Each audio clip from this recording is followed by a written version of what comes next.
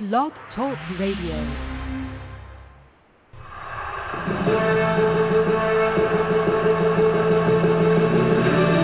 Welcome to the CONCACAF Champions League Review Show.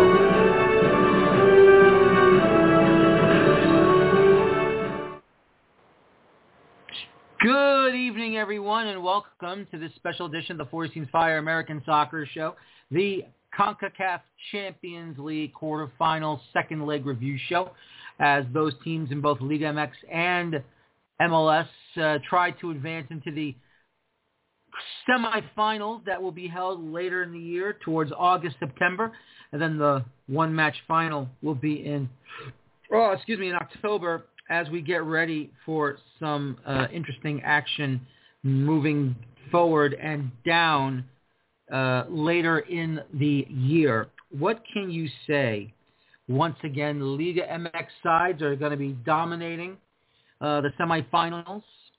Cruz Azul, Club America, and Monterrey will be in the semis, and meanwhile, the Philadelphia Union are the lone MLS club that has advanced after their tussle with Atlanta United.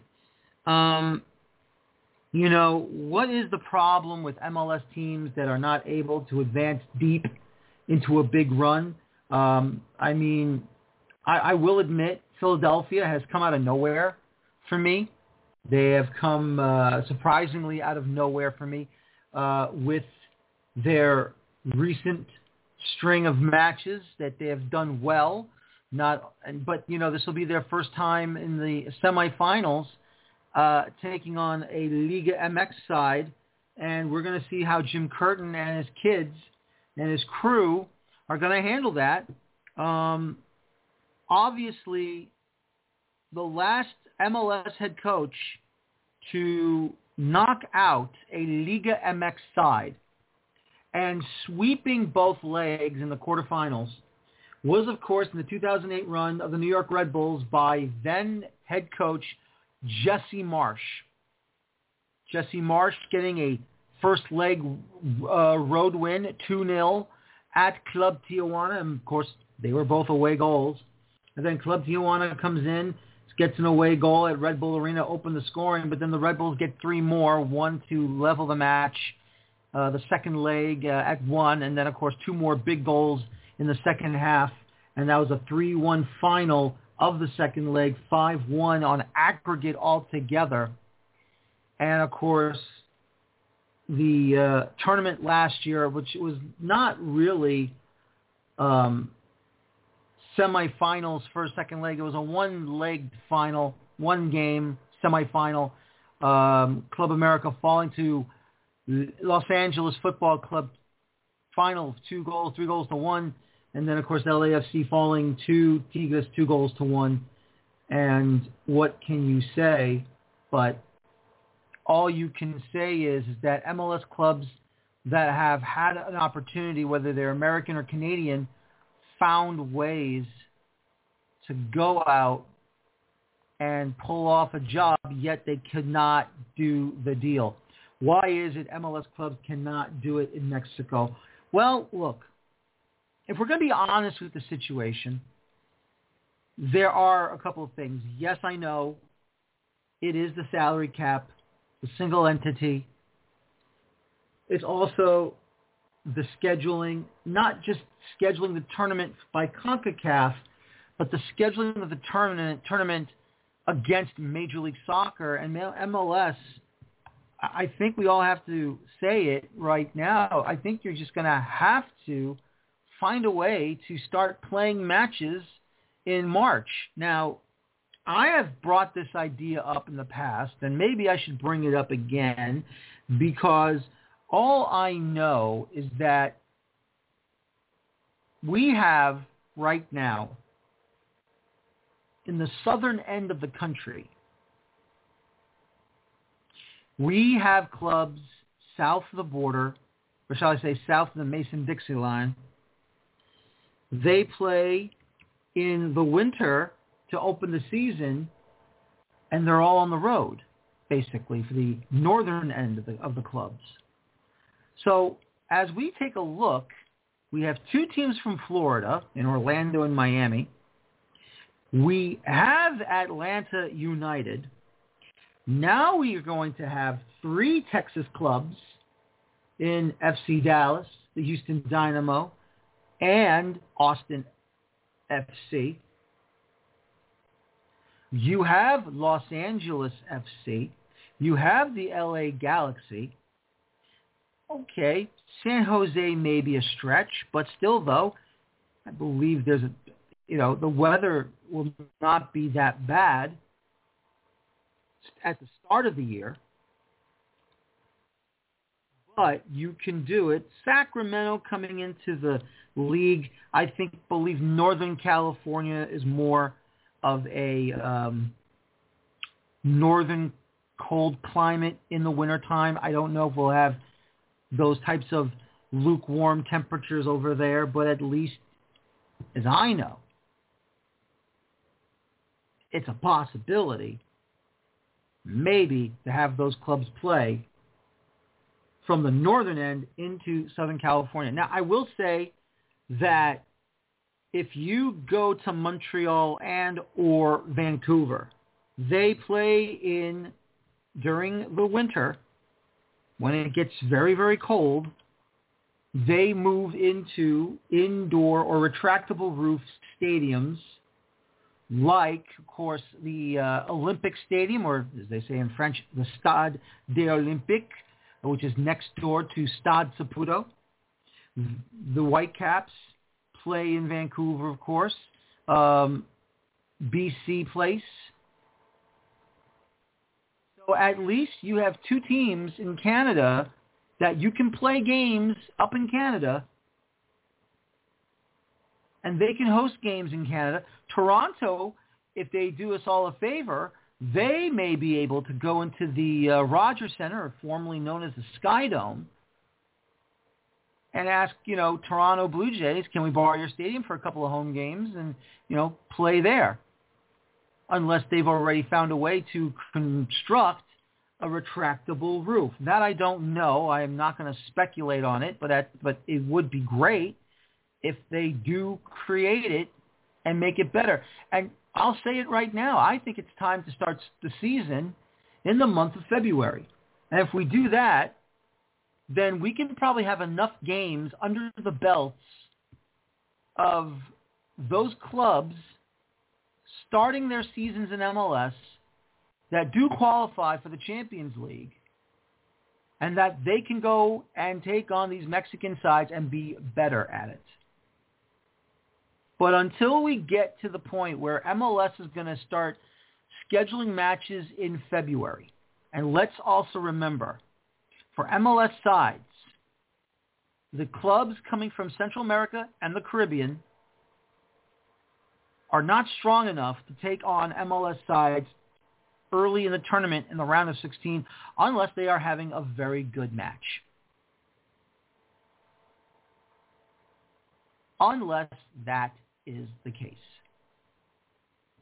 But until then, you move into the quarterfinals, and then you're going to take on Liga MX sides.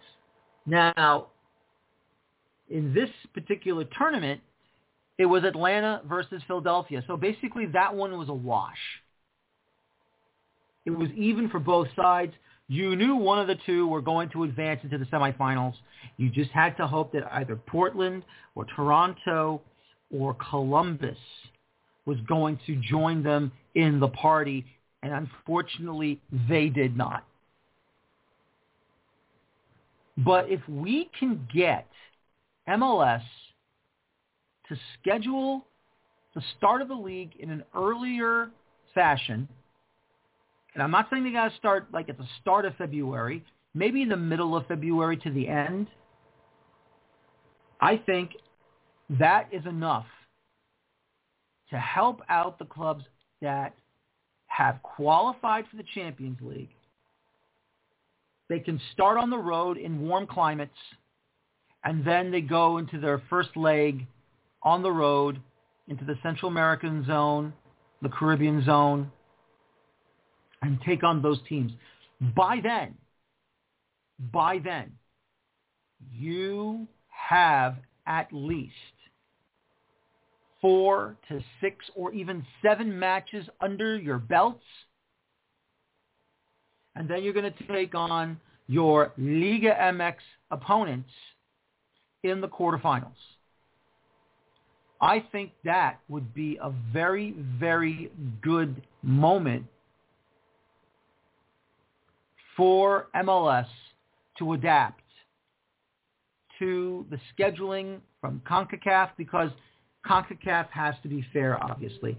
They have to be fair, not just to the MLS sides, but also to Liga MX sides and all these other sides that have, of course, Apertura, Clausura seasons. And once again, Mexico and all clubs below, from Mexico all the way down into the Caribbean, gain an advantage because they can start their seasons earlier, and the temperature of the atmosphere in those zones, including in Mexico, are better in the wintertime for us than it is in the United States, in the northern end of the United States, and of course, Canada. That is, unless you have a dome stadium, and it's big enough for, of course, using it for baseball, the Canadian Football League, to go out there and play some home games. Because the truth is that I truly believe that if certain restrictions by the league itself get removed, and it's not just financial, it's also playing, then maybe some of these clubs are stronger and better to advance into the tournament and deeply into the tournament. Now, obviously, in the 2023 season, 2023-24, when we get to the fall, summer into the fall, we will get back into the group stage. And that's not a problem. I'm not worried about that. I am more concerned about the knockout stage, who will advance into the knockout stage when we get to the 23-24 season. And at the same time, with these last, we'll say 2.5 now, because we're at the halfway point of this current edition of the Champions League, what can be helpful to Philadelphia if they do go all the way and go to the final? As of right now, the way things are constructed, it's either CONCACAF makes the scheduling better in the knockout stage for MLS clubs, or MLS has to adapt and they must make it better for their players who want to win an international cup tournament for the club side of this confederation. Because this is a big deal. This is what matters. This situation matters very deeply. We have had Real Salt Lake, Montreal Impact, or now Montreal CF, Toronto FC, Los Angeles FC go to the final. They have not done the job to close the situation. That, my friends, is a tall task. We have to find a way to go out and find a way for our MLS clubs to get to that championship final and do the job and finally bring home that trophy. That golden little, I shouldn't say little because that's the World Cup title, but you know what I mean. We need an MLS club in the FIFA Club World Cup. For some, it's not a big deal. For some, it is. But it would be nice if we can get there. And it would be nice to finally see an MLS club do the job. So let's get ready to go. Let's get ready to have some fun, and let's see what happens down the road. But until then, it's going to be the same old situation, and we cannot have that.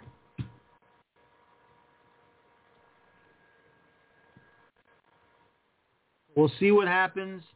Once again, the Philadelphia Union are the lone MLS side to advance. They knock off Atlanta United 4-1 on aggregate. And let's see what happens moving forward. Trying to get Jason Longshore on the show, of course. 92.9 FM, The Game.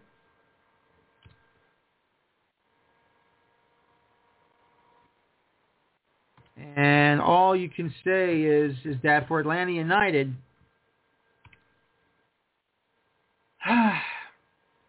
I understand some of the complaints. They weren't, they didn't qualify. U.S. Soccer handed them the spot.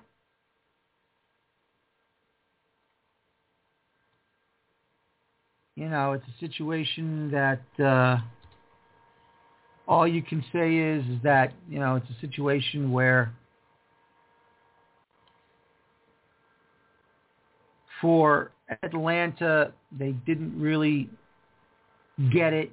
They were handed it to them. But still, though, the situation is it doesn't matter. They were able to perform in it. They did well in the round of 16, but unfortunately they ran into a brick wall, and that was the Philadelphia Union. Jason Longshore, 92.9 FM, The Game. You know, Jay, I have to say, you know, I thought Atlanta was going to make a big run here. I really thought this was their time to shine. And they did well in the round of 16, obviously. But then I don't know what happened in the first leg, and they get bombed and bamboozled against Philadelphia 3-0. And then, of course, they pull one back 3-1 on aggregate, but they just couldn't seem to get the second goal. And to me, I don't know if they lacked confidence or not in the final third, but Atlanta just did not seem to be like themselves.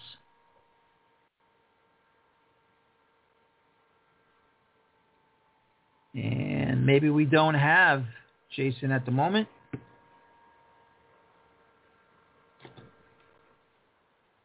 So let's try him again. Let's see if we can get him now.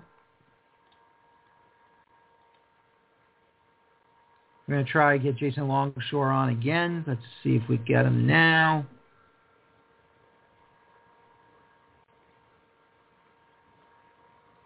Now let's see if we have him now. Jay, can you hear me, Daniel? I hear you loud and clear. Can you hear me? Did you hear what I was asking you? I hear you now. Yes, I do. You want me to repeat it, or you heard it? No, I heard you. Weird. Technical gremlins. You never know how these things go. It's about like Atlanta's attack right now, huh? You know, it's just a little disjointed. Exactly. You're in a process here, I think, under Gabriel Heinze, and it's not baby steps, but it is step by step. And 7 games in a month's time, I think you saw a little bit of that in the second leg, where the legs got heavy in the second half as you're chasing it. And I appreciated the fight. I thought the guys worked very, very hard to get back in that. The Santiago Sosa goal, was that lifeline you needed, and you maybe would have hoped for it a little bit earlier in the first half. But these are the things that happen when you have the mental mistakes that we saw in the second half of the first leg. I thought the first 45, Atlanta was scintillating. They were excellent in that first 45 and created chances, created dangerous chances, forced Andre Blake into 5 saves. It's hard to ask for much more outside of a goal. And that's the hardest part to do in this game. That got in their head a little bit in the second half, where they gave up a goal against the run of play on a set piece, and it just kind of snowballed when it didn't need to. That puts you behind the 8 ball in leg 2, and you have to open up even more. And, yeah, Philadelphia had chances in the first half because you really risked a lot getting numbers forward, trying to make things happen. And this team's not firing on all cylinders yet.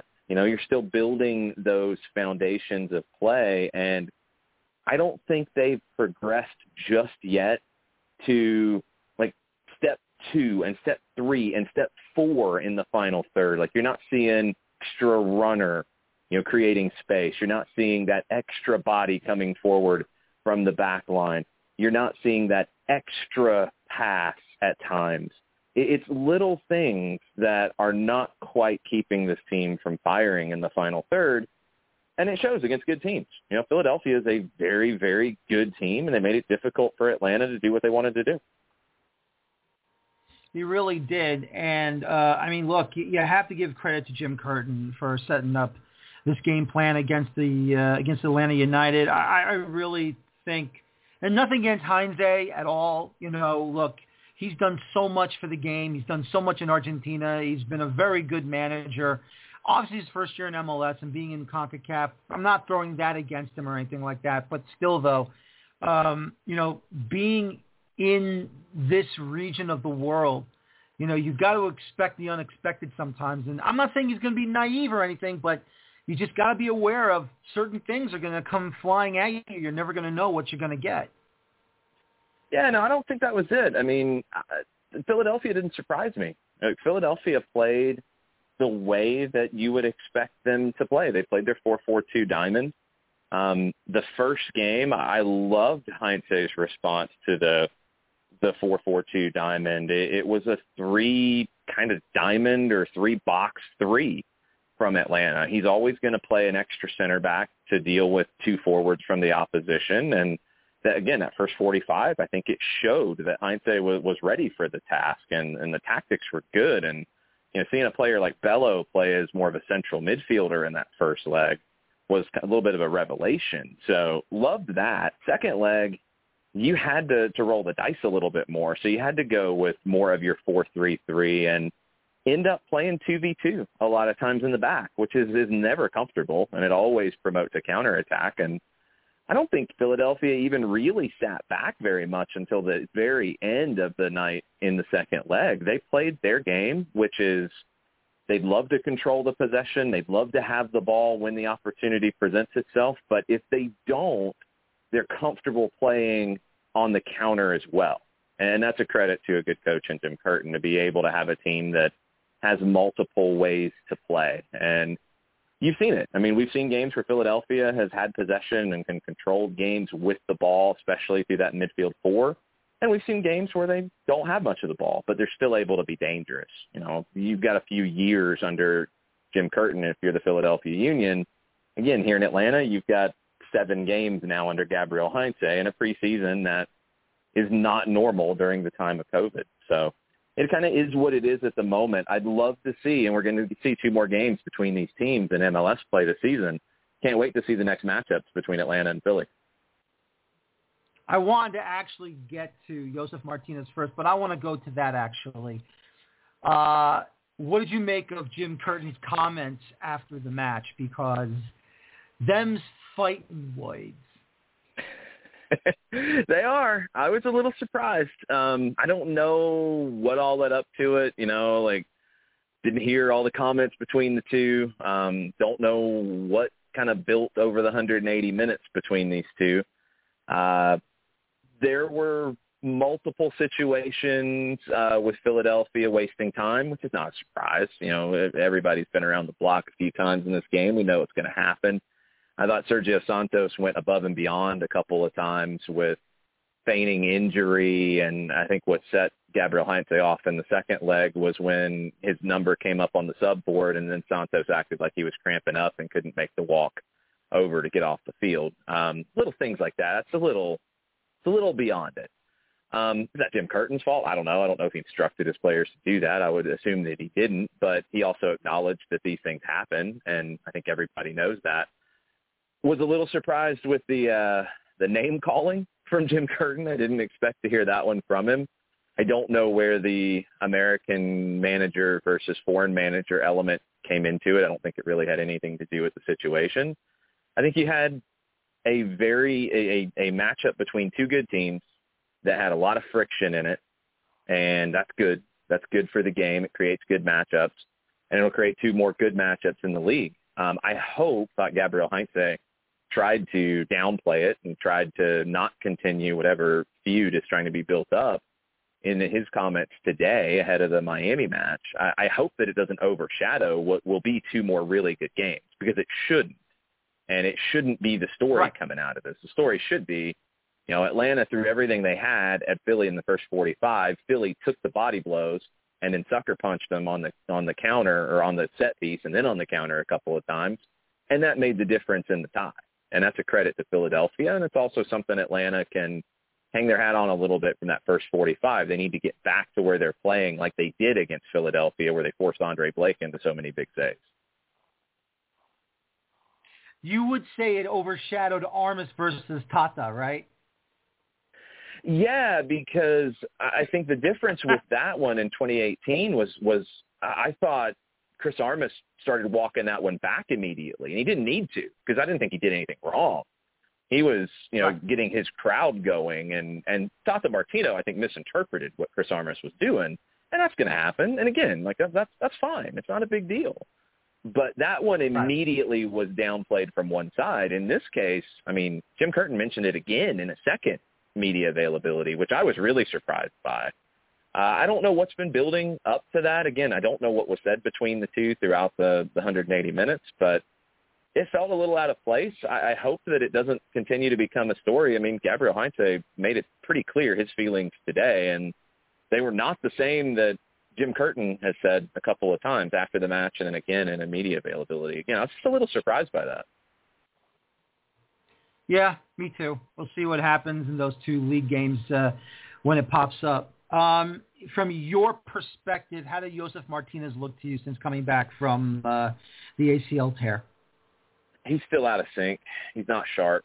There were a couple of crosses in the second leg that, I got that little jolt of energy because I've seen Josef go up and win those headers and time it perfectly and have a powerful header past a goalkeeper. And there were two that I remember specifically that I got that burst of energy, and they were mistimed. And it's not about any kind of an injury situation for me at this point. I don't think there's any hesitation from him because of what happened to his knee.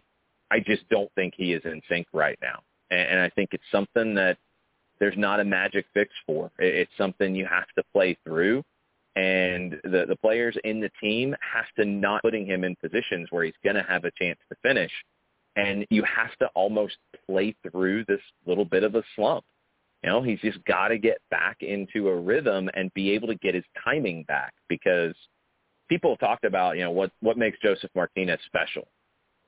For me, it was always his timing. He knew exactly when to make his run. He knew exactly when to make his leap. He knew exactly when to drop into the midfield and help build up the play.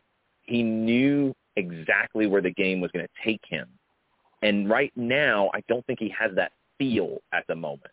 And you can lose that when you don't play in over a year. And you just got to get that back. No, I agree with you there.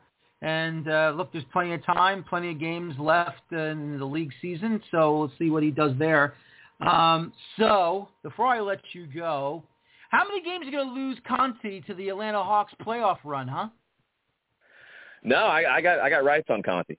I got rights on him. We'll send somebody else for the Hawks pre and post. I got Mike with me. There you go. That's a good job. Designated player signing right there, Mike Conti. That's right. Good old Mike. I'm happy to hear that, because no offense, Mike's a good guy. I love him. I didn't know he was working on Hawks basketball games, and, my Knicks are all of a sudden back alive and out of nowhere, and I'm loving it. We'll see. I hope we will get a Hawks-Knicks playoff round one matchup. We'll see what happens, but boy, I'll tell you, Jay, this is going to be amazing to watch. Way. But I don't want to get out of Yep. But I don't want to lose focus here. But still, though, tough loss against Philly.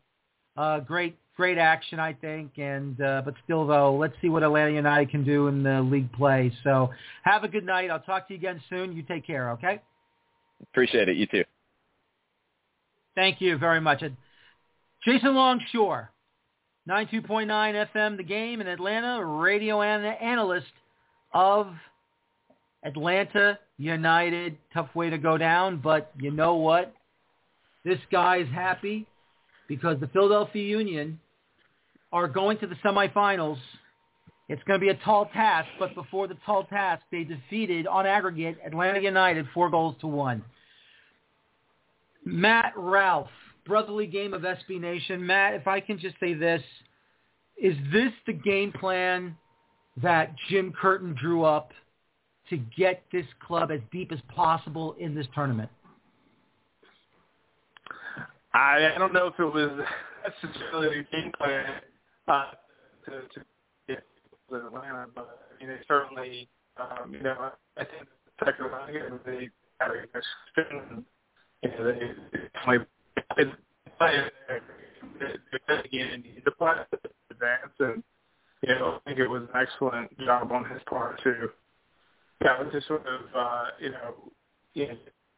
kind of reorganize after the loss in the league to NYSCS, and just kind of look at it.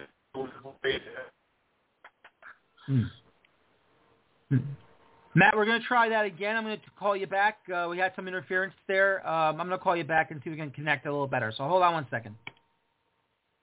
All right, we're going to try that again because I don't want to lose Matt here. Matt Ralph does a great job covering the Philadelphia Union on SB Nation. So let's see if we can try and get the connection sorted, and let's see if we can get him back on. Matt, are you there?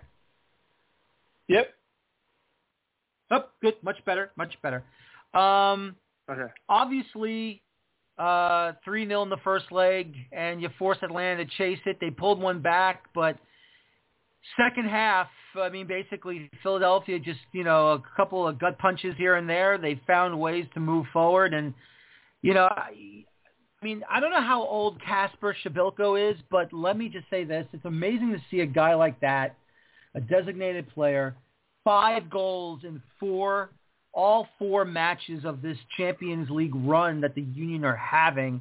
How amazed are you that he's been able to convert chances and just doing it in a fashion that I don't think probably any of us have ever seen, those of us that are outside of Philadelphia? Well, first of all, he's not actually a DP. They have one DP on the roster, which is Jamiro Montero. And I think the interesting thing about Kasper is that he hasn't really looked that great. And I know it may sound funny, but he could probably have more. And the strikers are interesting. Not, like the first half of the game, he was basically a non-factor, and Jim even, I've heard even that he's probably as hard as he's ever been. So, he did come out. He had a great second half in that game. Atlanta didn't necessarily, the Union didn't produce a lot of chances in the second leg. Didn't need to. So, I think it was almost, strict again to perform in these goals and the ball just finds them. And he had a great sense there, but it was almost comical when the ball went through.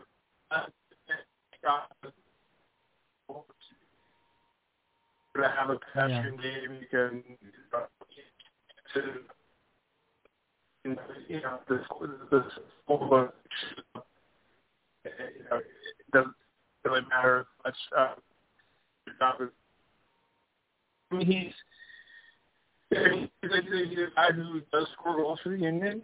He has scored goals. He went through, quite a last season. I think he had 1 goal in his last game or something. We're missing him, for the playoffs. So he's someone who scored goals even against Atlanta. So to beat them. It's a chapter, I'm cool. I don't. Yeah. I don't know if you're having a connection problem, Matt. I don't know. Sorry. Just if you could try and stay in one spot, that isn't good. Yeah. I know you got to make sure your kids stay quiet and sleeping. I know you can't disturb them and everything. So you try another room if you can. But I will say this, nothing against the Union. I mean, obviously this is their first time in the Champions League here in CONCACAF, and I'm just amazed at the run that they're having and how strong they are so far in these 4 games. Jim Curtin has done a great job, but I will say this, though, about Jim Curtin.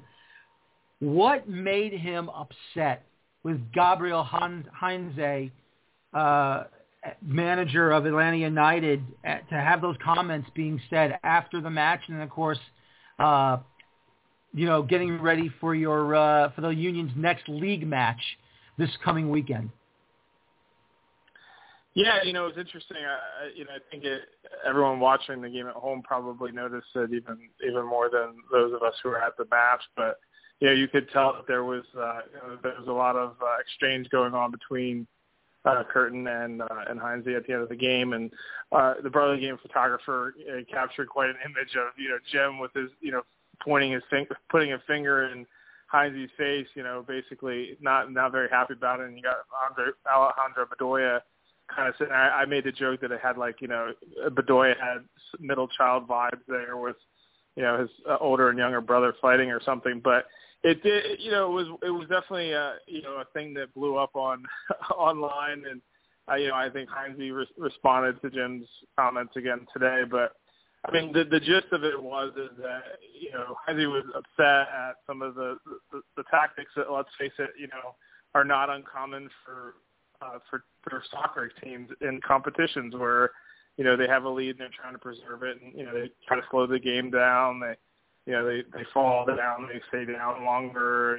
The various time wasting gamemanship stuff that happens, and I think that Heinze just took offense to that and was not happy. And I mean, according to Curtin, he didn't really want to shake his hand, and Curtin got upset about that because the game's over now.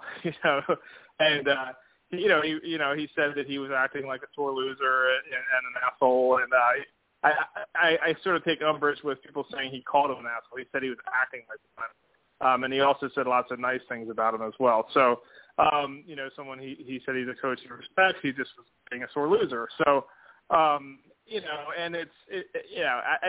in some ways it's kind of fun to see the manager. It's kind of fueling potentially a rivalry between these two clubs. And, it definitely, as a writer, sometimes I'm like, okay, sure.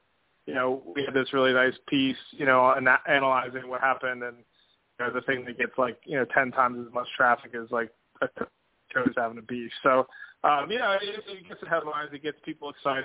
Union fans and Atlanta United fans were, already kind of at each other after the first game, and it's funny to me to sort of concentrate on time wasting and all of those things that are employed, when your team lost 4-1 in aggregate. So, and still, I think it's 100% numbers. They were playing one game as opposed to 2 legs, and they got themselves into a huge hole. And when you give a team a cushion, they're gonna employ whatever tactic they can to basically end the game and slow it down and make it hard for you to get back into it. That's why a 3-0 lead is a really tough lead in soccer because there's lots of ways teams can limit you from making a comeback in games like that. No, I understand, and look, it's a situation where you have no choice. It's going to be tough coming back, and it's going to be hard for a team like Atlanta to being down 3-0 on aggregate. Plus, you're leading on away goals regardless. When Atlanta pulled one back to make it 3-1, and you're trying to force them to be in positions they don't want to be in, and they just can't find a way to do it. So that's all you can really say and do. So 4-1 on aggregate, 3-1 on away goals. Philadelphia advances to the semifinals, and nothing in this tournament until August for the first leg, and Philadelphia will be hosting the first leg and then you go down to Mexico City for the second leg to take on Club America at the Estadio Azteca.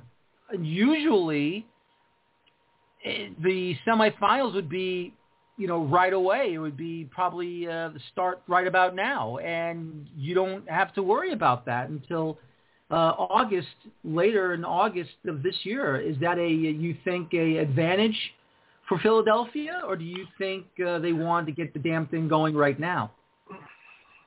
Yeah, I actually do think it's an advantage for Philadelphia. You did get it flip-flop, but the Union will be hosting the match in September. They'll go to Mexico City in August, which is not in season for Club America. So that should be somewhat of an advantage for the Union. We'll see how many fans at that point. I don't think they're allowing fans in there yet, that stadium. So by August, you would think there would be some fans there. I know there's some Union fans that want to travel down to that match, because it's being the first competitive game that the team will be playing in Mexico. But I definitely think that, given all the fixture congestion, the struggles in the league, they haven't necessarily put together a complete game in Champions League. Maybe the last game was the most complete game they tied, but they weren't. They were consistent from the first half to the second half, and even in the match where they beat up on Saprissa, they didn't necessarily have a great first half. It was scoreless at halftime. They got probably a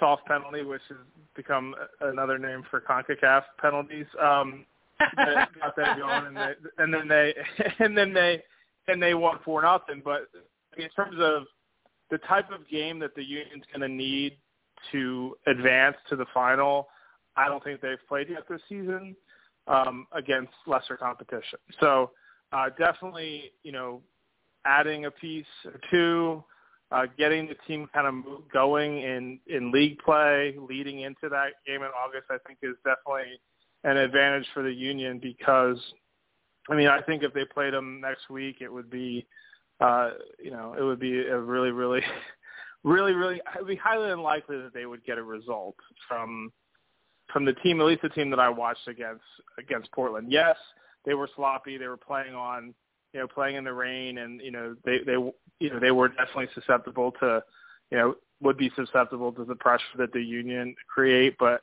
I just in terms of talent top to bottom, I think where the Union are at, especially if you consider that Montero will be suspended for that first leg, which was a huge loss for them. If they don't bring in another, some more experience, midfielder, or somebody to sort of add a spark into that midfield, or at least provide some depth off the bench, to play a team like America, that would be even taller task to do next week, or 2 weeks from now. But the fact that August, a lot can happen between now and then. Obviously, also injuries can happen too. Hopefully, Ilsinho is able to play again. Who knows how that's going to go for him recovering from his injury. It's been sad not to get to see Ilsinho playing in Champions League. Just because he's been such a great player and has done so much for the Union off the bench, that it would have been nice to see him at least get a game under his belt in Champions League, and hopefully that does happen in August or September. So I would give a slight advantage to the Union in that. And, look, it's not impossible for them to go in there and beat Club America or advance against Club America if it comes down to that. But it's going to take some work, and it's going to take a team that's going to have to be firing at all cylinders and playing pretty well to make that happen. So I see that as potentially happening more maybe in August or September than it would be right now. Yeah, I agree with you there. All right, Matt, look, get some rest from Champions League, get back into league play, and I will talk to you during the year. Thank you very much, and have a good night. Great. Thanks for having me. Always good to talk to you. All right, same here. Thank you very much. Matt Ralph, brotherly game from SB Nation covering the Philadelphia Union as they advance into the semifinal, the lone MLS side to go into the semifinals of this CONCACAF Champions League. Aggregate was against them. Cruz Azul made sure that Toronto stayed buried, unfortunately. They lose 1-0 at the Estadio Azteca, and Toronto FC are eliminated from the tournament. Dwayne Rollins, 24th minute blog. Soccer Today with Kevin Laramie and the Sports Podcasting Network up in Canada. I will say this, Dwayne. I thought it was a valiant effort in the second half by Toronto FC. Golazo by Angulo once again. He was all over the pitch. Basically, just defense by Cruz Azul. Toronto, they tried their best, obviously, just unfortunately just up against it. Well, yeah, I mean, Cruz Azul is the better club on talent based on the players available for TFC. Maybe if, woulda, coulda, shoulda, maybe if Toronto has a full lineup, they can roll something out that's a little more impressive, a little closer match. But, yeah, you're right. In the second leg, I think both clubs kind of managed things a little bit. TFC would never admit that they went into that with damage control in the mind, but they might have, particularly some subs at second half, looking ahead to the game against the Red Bulls this weekend. TFC's on 1 point so far in the season, which has them a little buried, so that they need some points. And look, the win in the first round, it was a tough draw for them. The win in the first round, I think, is something they can hang a hat on, particularly how the young players played. Never really were able to recover from a sluggish start in the first leg against Cruz Azul, and it's done. It's done for another year. But this is early days in the Ellie Curtis remake of, or at least refresh of TFC. So I think all in all, you can't go away from this too disappointed, provided that it doesn't sideline any further advancement this year. And, of course, we see a week that we've just had since this game, actually, where TFC has added 2 pieces. So, this is a club that well spend and well refresh and moving forward into the season now with all the challenges that it still has for the Canadian teams, but nonetheless. No, absolutely. I mean, look, CSA, they can't really hang their heads down too hard. Toronto, Montreal, they've done, Canada proud on the soccer side, getting to a final each in the Champions League. Unfortunately, both sides falling to Club America in the final. And, like you said, Toronto is trying to rebuild a bit here, trying to move on. The days when, of course, Michael Bradley and Josie Altidore call it quits on their careers. This is a situation, like you've said, the Toronto's actually finally getting a chance to use these kids. They're coming through their academy, and you've said it yourself.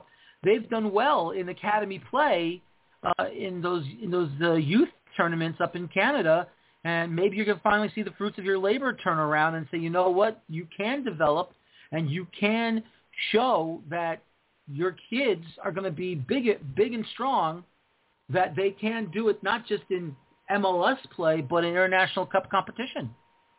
Yeah, well, yeah, the under-17s won the Dallas Cup or the Dallas Cup against the Galaxy a couple of years ago. So there's talent there, right?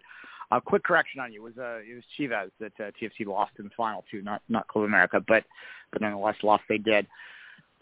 Yeah, absolutely. That's the blessing in disguise, or blessing in disguise, the icing in the cake, however you want to put it, whatever cliche you want to put on this, is that we got to see, some of these younger guys step up and have an opportunity. Well, Prizo, Jacob Schaffelberg, who we've seen before, but maybe not in the last year for sure. These are guys who are going to be key. The big pieces are missing right now, and we have yet to see Alejandro Pozuelo play. Defending MVP, you cannot dismiss that. It is not an excuse to say that you lost partly because your very best player was not in the lineup, because no team is going to be able to overcome that in any lengthy period of time. It's a very young season, but TFC has already played 7 times in it. That is a lot with a lineup that is not fully fit. So they had thankfully had a bye week last week in the early season in MLS play. But as I said, look, the focus has to be on the league play now. as much you mentioned Montreal's run in the CCL, they've had 2 runs in the CCL, made a semifinal as well. TFC made the final once. They've made a semifinal as well in the past 2. So there has been some success with Montreal and Toronto, not so much Vancouver, but the Canadian entries in this competition have traditionally done well. It is a tournament that is in Canada, and even before sort of the most recent period of times where I think MLS as a whole has taken it a lot more seriously. The Canadian teams always did. I mean, that always had something to do with the fact that Canadian teams are already an outsider in their league, so they're used to trying to step it up, play internationally. It's part of their DNA in some ways. So the fact that these games weren't able to take place, that they weren't able to get back to BMO Field and have those nights, and it wouldn't be cold for us, but it would be cold for the Mexican teams to come up at this time of year, or in April, I should say. But it's kind of a loss, and it's sort of in that way doesn't feel like they were even in it. These games are all, it's such a weird, hard to conceptualize, hard to explain. Like, I get that a lot of American fans can't physically go out to watch their team, or it's very challenging for them because of limited capacity, but at least their team is in their home market, whereas, if you're a Toronto sports fan, you're staring at not having any of our teams playing here other than the Maple Leafs. And that's just a weird sort of situation for a city that is very sports-driven, and TFC is a big part of that. So, look, they lost. That's sad, but it feels like this another extension of the same TV series we've been watching for a year and a half. And really, I think a lot of TFC fans are just focused on hopefully getting some points together in this stretch in May and getting the more important numbers in lineup here in terms of being able to reopen that border to at least allow TFC and the Blue Jays, for that matter, to get back up here and playing on their home turf, which would make us all feel much better and much more, satisfied after what's been a very long 18 months for everyone around the world. And it's still going to be a long time for a lot of people in other parts of the world that are much less fortunate than certainly the U.S. and us as well. So yeah, that's kind of where my focus is on this. And, as I said, there were some blessings in disguise in that first series against the first series. And, yeah, here we are. I was trying to kick that out of my head. Couldn't get there for a second. But, yeah, we move on, Daniel. It's games ahead on Saturday. They keep coming. Yes, they do. And we'll see what happens when Chris Armas returns to Red Bull Arena on Saturday. But still, though, look, I think Toronto did an admirable job. Like you said, it was damage control. I thought they did a very good job of trying to get themselves back into the match if they could. Like you said, Cruz Azul was the better side, and, of course, they're playing at the Estadio Azteca. I understand they're building a brand-new stadium for themselves, so not a big deal. But still, though, that had to be a big moment for some of those players that, I don't know if they've ever gone internationally with, under 17s, under 20s or anything to play some of these big-time national teams outside of Canada. But that had to be an eye-opener for them to see how big and how lavish Estadio Azteca was for them. Yeah, for sure, yeah. I mean, look, I've always felt very strongly that there's a lot of benefit for our national team program here in Canada to get more opportunity to play in Central America. It's one of the reasons I'm disappointed in the CCL changes that are scheduled to happen in 2 years' time, because the Canadian Premier League teams, although they get more teams in the new version of it, they will not be particularly competitive games that they're involved in, and they won't be going down into play Central America. So if it's a loss to the Canadian system, not a gain. Yeah, you get to, have Cruz Azul go to FC Edmonton or something, but I don't know what benefit that is until those clubs are able to compete with them on a better level. But nonetheless, you're right. It is just another exposure to these tougher environments for some younger players. And, the TFC Academy has been hit and miss over the years, but big part of the miss has been that they haven't, this is not unique to Toronto. It's kind of an MLS problem more than a Toronto problem, but it's finding that final step. And, in TFC's case, it's been particularly difficult in the last, pandemic times, because in addition to them just maybe not getting the chance with the first team, the TFC 2 didn't play last year. They couldn't because of the pandemic.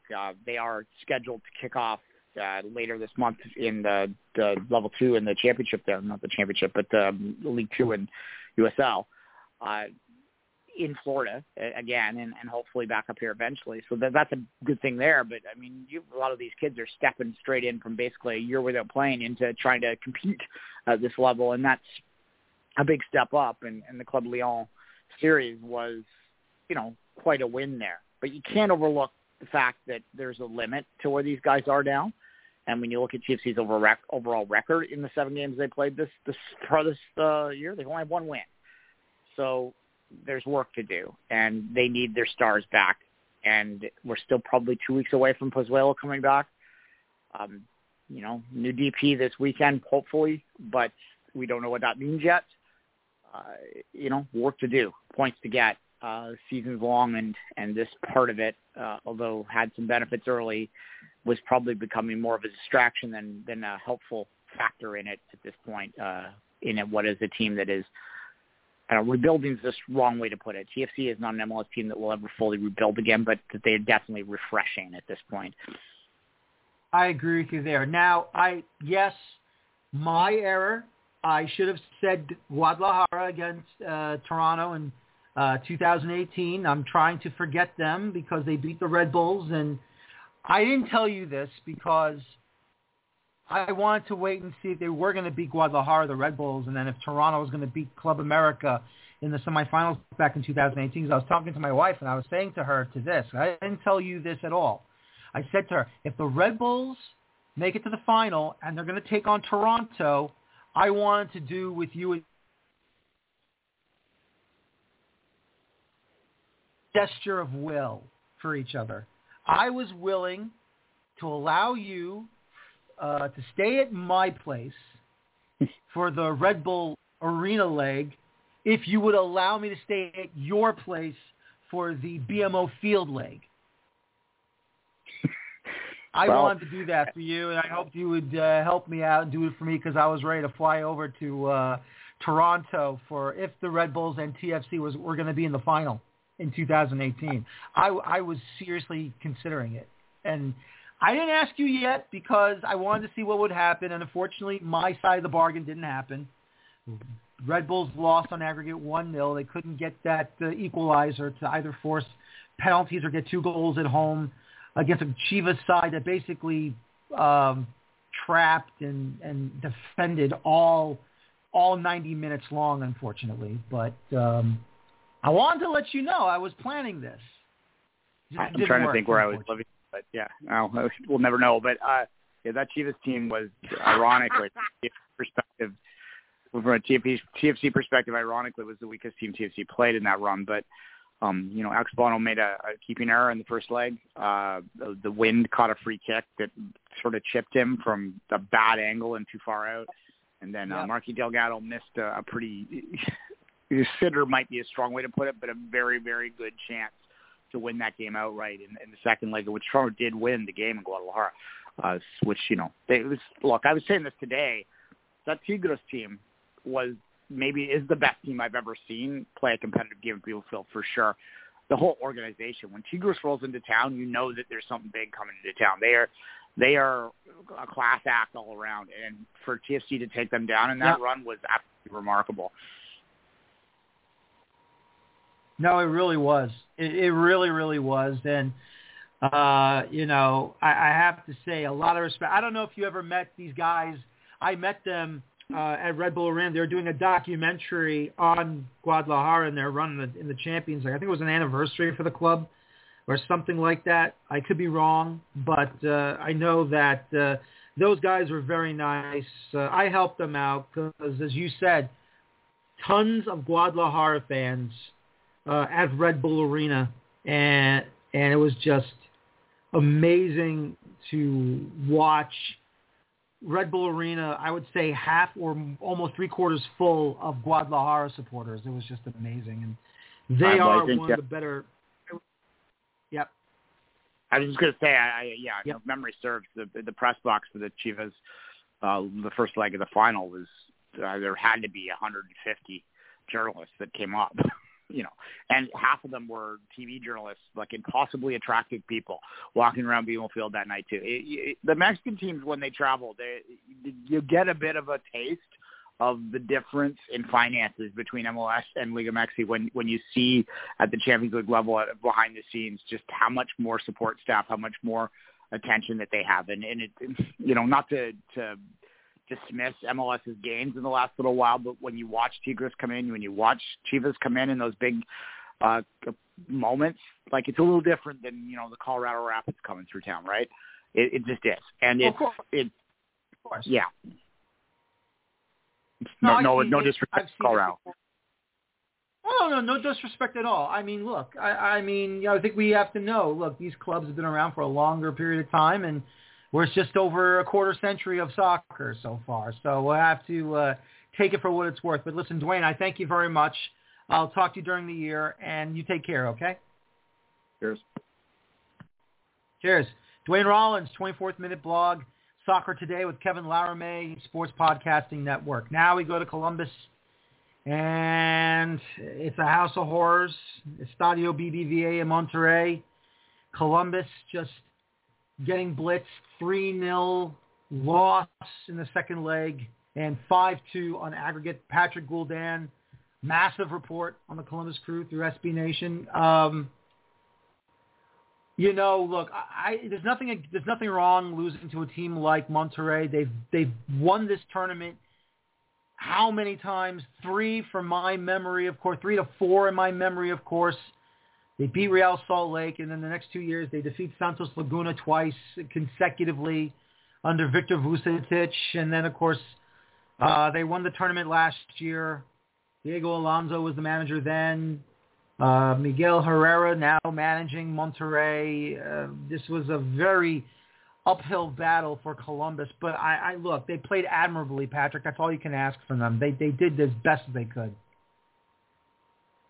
Yeah, it was always going to be a tough hill to climb, without Lucas Zelleran, who was in Monterrey at that game, and then also giving up that late goal and losing that aggregate lead, kind of set the table for what you're going to see in Mexico. And I think that everyone was hoping for maybe a little bit more competitiveness out of the Crew team, but for all the signings, for all the depth, for all the things that the team tried to do in the off season to kind of build for Champions League, and then an extended period of MLS play, they really weren't able to bring that to bear because you don't have Zelleran who really kind of runs things, and you don't have Kevin Molino, and you don't have Milton Valenzuela at left back, and there's a couple holes in this team that it was a little bit tough to overcome. And you could obviously see the difference in class with what Monterrey was able to bring, being able to bring some strength into the lineup, and, Columbus running a little bit under strength and looking second class. It was tough to watch, but, I think that kind of, talks about the gulf between MLS, as a baseline and what Mexico is at a standard. And, that's just, it's tough, but unfortunately that's the way it is. No, I know. And it's tough too when you go to a place like that. And obviously, like we've already said, Monterrey, it's a strong side. It's a very good side. They've done well in this tournament. I mean, you have to overcome 2 goals within 23 minutes, span. Max Meza finds a way to get a brace in this one early. And you're trying to fight back, and it's just, probably a solid defense, a solid goalkeeper. Nothing against Eloy Room. Look, he has done very well since Columbus has signed him after his stint in the Gold Cup 2 years ago for Martinique, I think. No, I could be wrong. Where is he from again? I forget. Curacao. He Curacao. was with Curacao. Room has been very good, and he was an excellent pickup. But I think that I think that Columbus made it look competitive, and it was interesting to see that the kind of response after that unfortunate spill and goal early on to see, a couple great chances. But, I think once Monterey got that second, the rest of it, what little error was left in Columbus, just kind of escaped. And so, Room's been good, and I'm sure that the team's looking forward to league play and having a singular focus. But it is disappointing. You had your shot, and you lose 5-2 on aggregate. No, it's true. I mean, it's always the what if that second goal in stoppage time does not go in for Monterrey back at historic Cruz Stadium. What if Columbus was able to get a clean sheet against them, and maybe, you could probably edge them on an away goal, but it's just one of those things where it's really frustrating to see. And, I've said this in my intro monologue. I mean, where does this benefit MLS when it comes to possibly maybe starting to schedule some of these matches to start the season maybe middle of February? Because we all know that depending on the opponent in the round of 16, whether it's a Central American side or a Caribbean side, MLS sides will advance unless you get one that's, gutsy and wants to take you down. Do you think that would help? Because then that's at least, I would say, 4, 6, 7 matches in before you get to play these Liga MX sides. And maybe, and we all know the finances are different, the financial structure is different between MLS and Liga MX. We all know this. But do you think maybe that would be a helpful thing for these MLS sides when they start in the Champions League? Well, I think having a chance to be in form would be fantastic. I remember the old group stage, about a decade ago, and that came towards, the dog days of the MLS season. And so a lot of these teams were, if anything, maybe a little bit jaded. But still, you had a lot of teams, the Crew went down and won at Saprissa when, that really didn't happen. That wasn't something that happened an awful lot. They were competitive in Mexico, and I think a lot of other teams did that. Then it came to the knockout side, and that's where, again, we faced the problem where, they're not in season, and, it's a challenge to put together a competitive team that's in form because, you don't have any games in your belt. This season, I think it was always going to be tough because, with COVID, things starting a little bit later, that it was unfortunate timing that, the Champions League teams got, a week of extra preseason, but so many games were canceled. It made it challenging because, there's only so much that, 2 games against Real Estelí is going to do. And then you get to Monterrey, who's in form. They're going to be ready to go. And it showed. They were a well-oiled machine. Yeah, exactly. And that's the tough part right there. And once again, it's just got to be ready to go, and you got to do your best with what you got to work with, unfortunately. That includes not being fully into your season with what? Just a couple of games here and there. It's tough. But I think, either CONCACAF has to change up how this knockout stage begins, or MLS is going to have to maybe start the season a little more earlier. And I've said this before. I don't know if you call my intro monologue. I think that, for those sides that have played in the northern end of our nation, honestly, I think they're going to have to start in the southern end of our country. I mean, we're going to have them play either in Atlanta or Miami, Orlando, Austin, Dallas, Houston, both either LA teams, San Jose. I don't know if Sacramento's going to count when they come into the league, but, or go to Montreal or Vancouver because they got domes or retractable roof stadiums. I mean, something's got to be done here if we're going to try and get, equal competitiveness for not just, for what Liga MX has to start off with, but, they have an advantage, and it's really simple. They have an advantage. They're south of the border and they're south of the Mason-Dixie line. I mean, there's nothing you can do about it. Yeah, I think the season's one hurdle. I think the hope was with TAM and all of these other things that MLS was starting to get a little bit more competitive on salaries, and Zelleron's a $7 million, $8 million player from Tigres, and that's nice, but it's only one player. Maybe that starts to change as the Crew bought Alex Matan for $2 million, and he's not expected to step in and be a starter. That maybe you start to fill out the roster.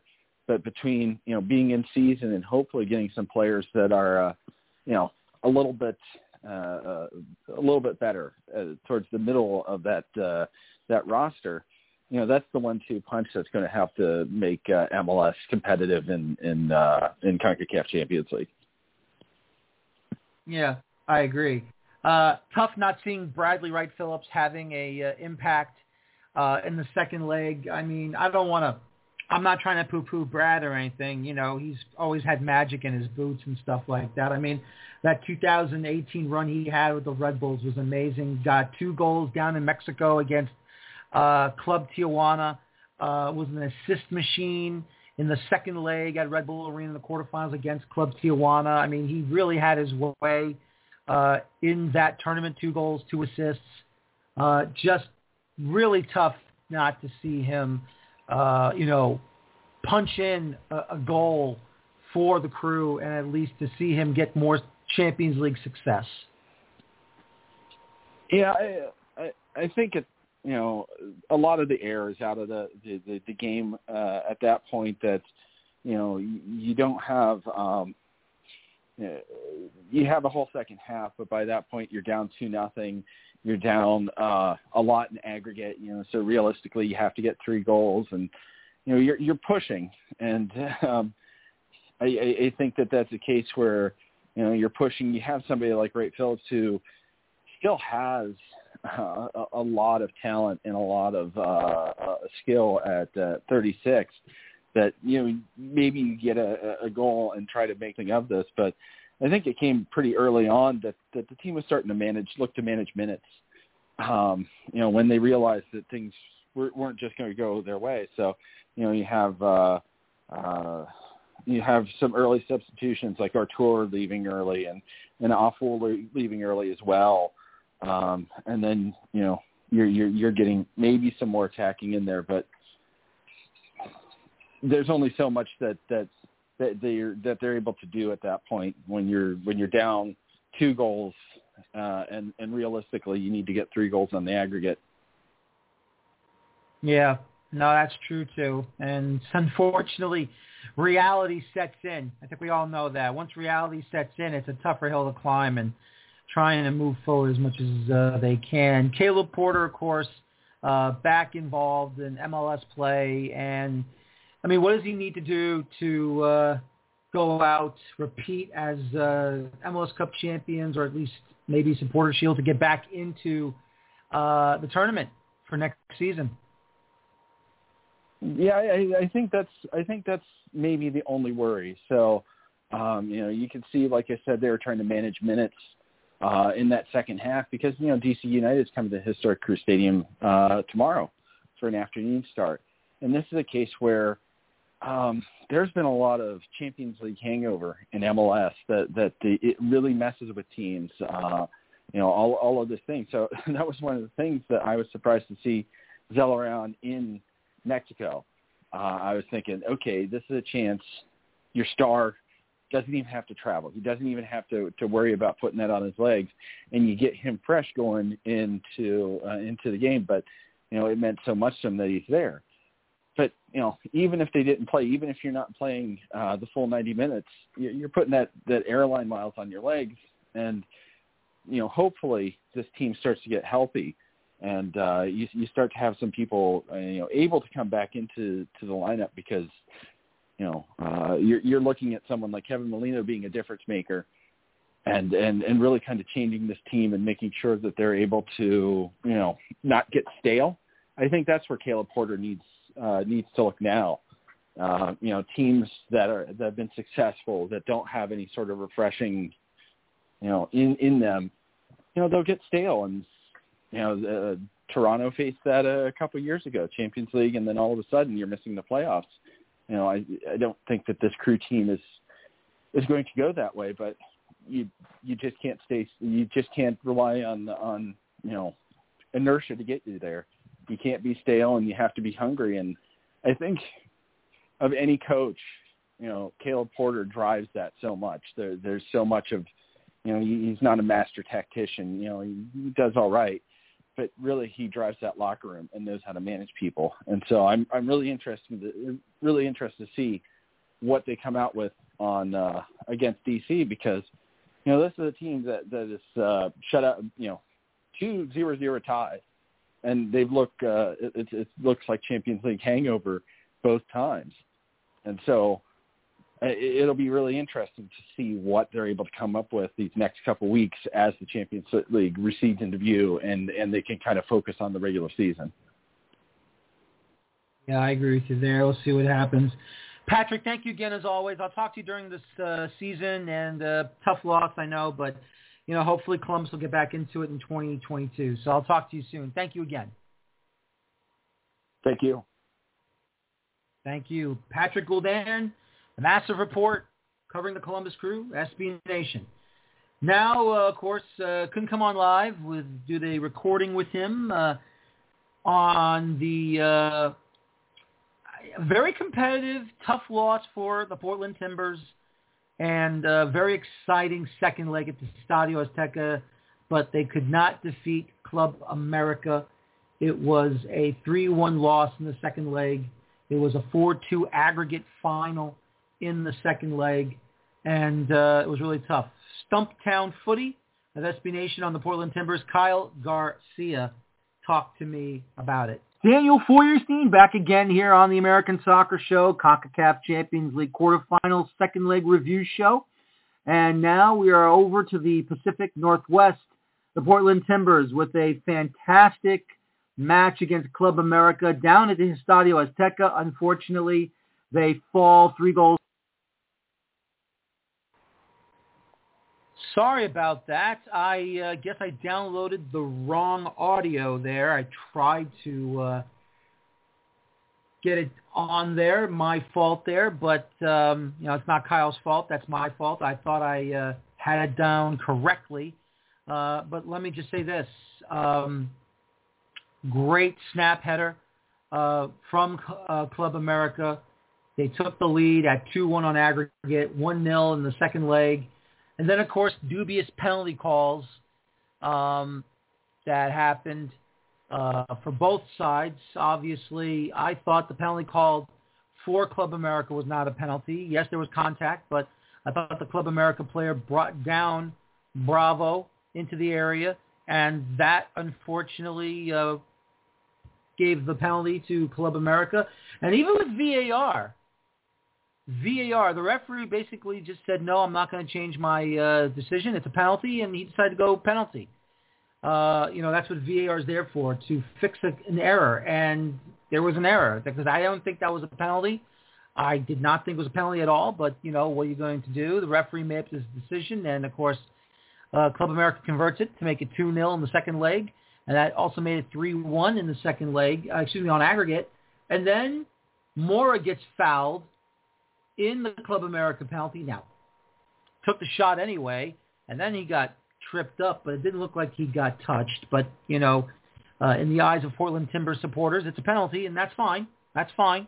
I'm not here to argue what is or what isn't a penalty on the Timbers, but, truth is that I don't think I saw much contact at all on Mora, but it didn't matter. Diego Valeri did convert the penalty to make it 3-2 on aggregate, 1-1 on away goals, and you're thinking to yourself, if you're a Portland Timber supporter, if they can get a second away goal here, and you tie the aggregate on 3, you move ahead into the semifinals on away goals.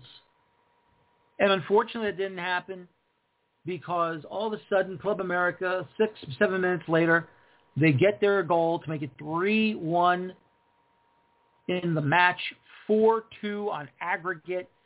Portland just didn't have enough to go out and try to, well, they tried, obviously. It's just they didn't have enough to make it a more of a challenge, unfortunately. And it would have been 3-2, and then it had to be 3-3 in the match, and then it had to be 4-4 on aggregate and be ahead on away goals. So it's a tough night for the Timbers in the second leg. I thought they did their best. I thought the referee was not good. I thought the referee was poor for both sides, but still, though, Club America takes advantage, and Club America advances to the semifinals, and that would be it for the Portland Timbers. Would have loved to give you the actual recording with Kyle Garcia. Unfortunately, I downloaded the wrong one. That's my fault, and we'll try and get him. Try and bring that back as quickly as I can. If not, I can't really do that on a different computer. So, but once again, Portland, they did their best. Giovanni Savarese does his best, and the Timbers fall in this one 3-1, 4-2 on aggregate.